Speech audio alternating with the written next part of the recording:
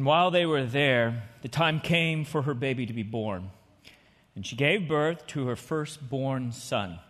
She wrapped him snugly in strips of cloth and laid him in a manger because there was no lodging available for them.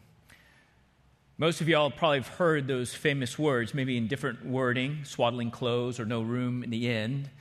But I bet probably a lot of you have heard that. Well, that was penned by a Greek physician some 60 years after Jesus was born. And he was a man whose name was Luke. He became a follower of Jesus through the teaching and influence of a man named Paul. And Luke was moved to want to write a detailed account of the life of Jesus. And in this account, if you read it, you will see that he wrote that the reason why he did this was so that those who would read this would, and I quote him, be certain of the truths of everything that you have been taught. That you can be certain of the truths of everything that you've been taught about Jesus. And so this Greek physician was very meticulous to use eyewitness accounts of Jesus' life. Those who would have known Jesus, those who would have lived with Jesus, and therefore they would have heard Jesus, they would have seen Jesus. People like his disciples who lived with Jesus every single day for 3 years during the pinnacle of his ministry, and probably even people within Jesus' own family like his brother James or his mother Mary. And so when we read this account, we're reading it from a man who's collected those eyewitness accounts so that way you can be certain of the truths about everything about Jesus Christ. You can be certain about that. And so when we look at the birth of Jesus, what we see is something really interesting. First of all, more than likely, Luke must have gotten this as far as eyewitness accounts from the person who was there to be able to pass that down to him, which was Mary.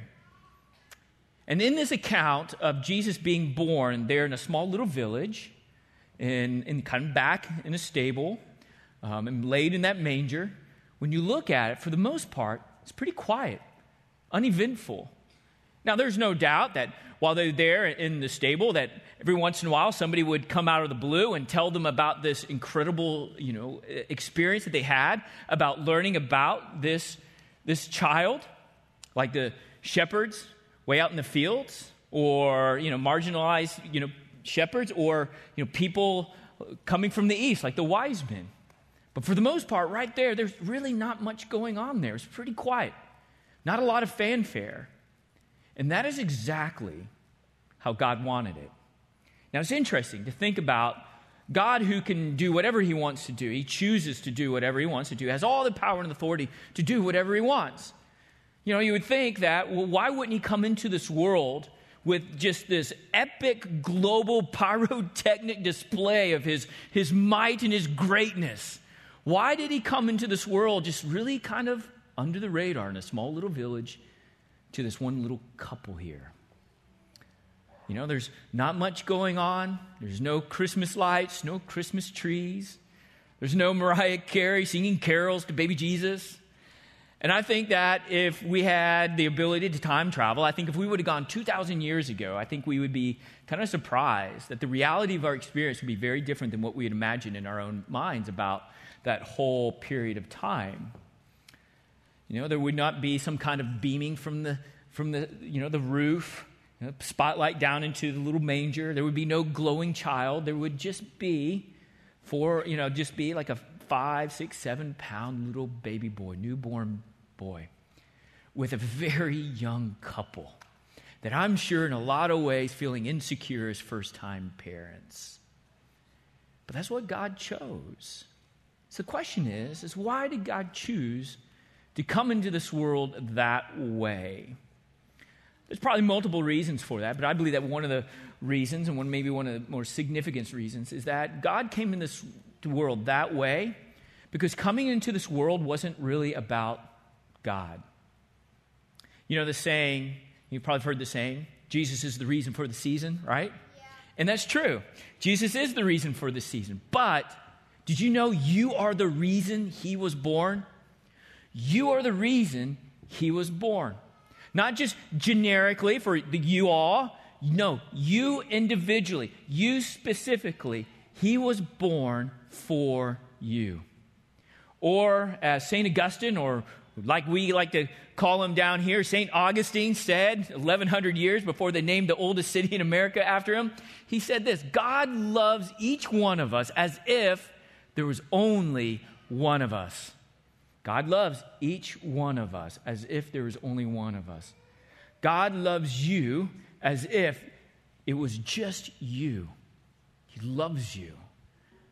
God was born, came into this world for you. Now, he wasn't just born, right? Like that was some kind of cool, epic thing. God can do whatever he wants. To become a man isn't like, the hardest thing in the world for him. There's a purpose and the reason why he was born. God became man. He was born for you, to die for you, to give up his life for you, in order to mend the broken relationship that we had caused before a perfect, holy, righteous God, because none of us are perfect. God decided and desired and chose to mend the animosity between broken man, self-centered man, and a perfect, holy, righteous God. Instead of judging us and punishing us, he took the punishment out on Jesus Christ. Basically took the punishment out on himself for you because he loves you that much. And so, when we think about the love of God, when I think about the love of God, I think about one person in particular who wrote a lot about the love of God. Is an individual who understood deeply and profoundly how much God loves and how much God loves him. It's that same individual I mentioned earlier who God used to change Luke's life forever, Paul. Paul understood how much God loves us and how deeply God loves. Paul understood how much God loves him. Now, if you don't know Paul's story, maybe you've heard of St. Paul or the cathedral called, St. Paul's Cathedral. Maybe you think that, he understands God's love because God loves him because he's St. Paul, because, he's a religious goody-goody. If you don't know his story, you probably don't know that there was a time in Paul's life that he hated Jesus. He hated Jesus. He hated anybody who followed Jesus. He was fine with anybody who followed Jesus, any Christian, to be killed. He was fine with any followers of Jesus to be kicked out of their place of worship. He was fine with people who followed Jesus to be thrown in jail, to be torn apart from their family. He hated Jesus so much that he was willing to go hundreds of miles to hunt down Christians to throw them into jail. That's how much he hated Jesus. And then he met Jesus. And standing before Jesus, in the moment of recognition of all the injustice that he had done to all these innocent people of God, I wonder if he was thinking it's about time to meet his judgment. Kind of a funny way, he did meet his judgment. His judgment was Jesus, that Jesus took on his judgment for him. He met grace and forgiveness right there in front of him. He met the love of God. I hated you, I persecuted your people, and you loved me, Jesus? That's right. I even died for you. That's right. Changed his life. That's why Paul is one of the most influential people in human history. His life changed. And so he would go on and share to anybody he possibly can about this amazing, incredible love of God. Later on, he wrote this letter to a group of Christians in this ancient town of Ephesus, which is kind of modern-day Turkey. And he wrote this letter, and through this letter, you see so much of just this passion from this man who experienced the love of God, who just really desires for other people to experience the same love that he had experienced. And in this letter, he starts off this letter. After he gives kind of his hellos, he starts off his letter by just praising God. And he says, "All praise to God, the Father of our Lord Jesus Christ, who has blessed us with every spiritual blessing in the heavenly realms, because we are united with Christ. Even before he made the world, God loved us and chose us in Christ to be holy and without fault in his holy, pristine, perfect eyes." God decided in advance to adopt us into his own family by bringing us to him through Jesus Christ. This is what he wanted to do. And it gave him great pleasure. Isn't it interesting that God of the universe chose, of all the choices in the world, he chose to come into this world through a family to make us a family, to bring us together as a family, as God is our Father, so that as his good pleasure to lavish his love, his grace, his wisdom onto his children. That's love. Paul's thinking about these things. It's almost like mind blown. Boom. By which he goes on and he says, so we praise God for the glorious grace he has poured out on us who belong to his dear Son. He is so rich in kindness and grace that he purchased our freedom with the blood of his Son and forgave our sins. He has showered his kindness on us with all wisdom and understanding. God chose to give us and to bless us with every spiritual blessing. God chose us to unite us with Christ. God chose to love us. God chose to sacrifice his Son, Jesus Christ, to look at us without any fault. He chose to adopt us. He chose to pour out his grace upon us. He chose to be rich in his kindness to us. That's what our God chooses. But here's the thing. I think it's important for us to think through. Relationships are only as strong as the two people choose it to be. Is that right? Relationships are only as strong as two people choose it to be. You can love somebody, right? You can love somebody so much. But if they don't love you in return, what kind of relationship is that? It's not really a relationship. And so it is with God. But here's the thing. It's not about whether God loves you or not. He loves you a ton. He chooses to love you lavishly. The question is, will you choose to receive it? Will you choose to love him in return? Because here's the thing. You are as close to God as you want to be. Because he's already here. He's Emmanuel. It's your move. It's your choice. He gives you that choice.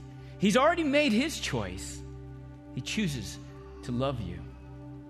Around 900 years before Jesus was born in Bethlehem, a different person was born in Bethlehem, not with a lot of fanfare. When this guy was getting a little bit older, there was a transition that was going on in the nation of Israel, and God was transitioning to a new king. And so God sent this one man to Bethlehem to basically choose the next king of Israel. And as this guy comes into Bethlehem, he sees a guy, and he looks at the guy, and he goes, that must be a king because that guy looks like a king. And God goes, no. God does not look at the appearance as man does. God looks at the heart. God was seeking a man after his own heart. Because it's always been about relationships. God was going to anoint someone who would choose a relationship with him. And he found his man. And that man was David. David was the most famous of all the Israelite kings until the King of Kings was born 900 years after him in the city of David in Bethlehem. David spent his life seeking the Lord, enjoying the Lord, trusting the Lord, learning from the Lord. And through his experiences, he wrote these words. David said, those who know your name trust in you. For you, O Lord, do not abandon those who seek you. Coming from his experiences, as if he was saying, you know what, I sought the Lord, and he never abandoned me. As I began to know the Lord and get to know him, because that's what it means to know his name, is to know him intimately. The more I begin to know God, the more I begin to realize that he's trustworthy, that he's good, that he's wise, that he cares. So on this Christmas, when we think about Christmas and We think about birthdays and the birth of Christ, and we think about what in the world would a person who's born or whose birthday it is, what would they want for their birthday? We know what God wants. We know what Christ would want for his birthday. It's you. The Oxford intellectual and author C.S. Lewis once said, God doesn't want anything from us. He just wants us. He just wants you. So what would Jesus want for his birthday? You. He's already made his choice. The question is, what do we choose? To move in, to lean in, to strengthen that relationship with him, to start that relationship with him. And I believe that if you do that, from my own experience, and from what I believe that Lewis would say, that Augustine would say, that Paul would say, that Luke would say, that Mary would say, that David would say, that you would find that your Lord and Savior is trustworthy. He will not abandon you. Father, thank you so much for loving us. And that was your choice. God, you did not have to come into this world. That was your choice. You did not have to die. That was your choice. You don't have to have a relationship with us, but that is your choice. God, I thank you so much that you made that choice. And I thank you so much that you've given us the choice to know you and to experience your kindness and your grace. Father, I pray for anybody in here who has never made that choice, that this would be the beginning of an amazing relationship that would change their lives forever. Move in their hearts. It's in your Son's name I pray. Amen.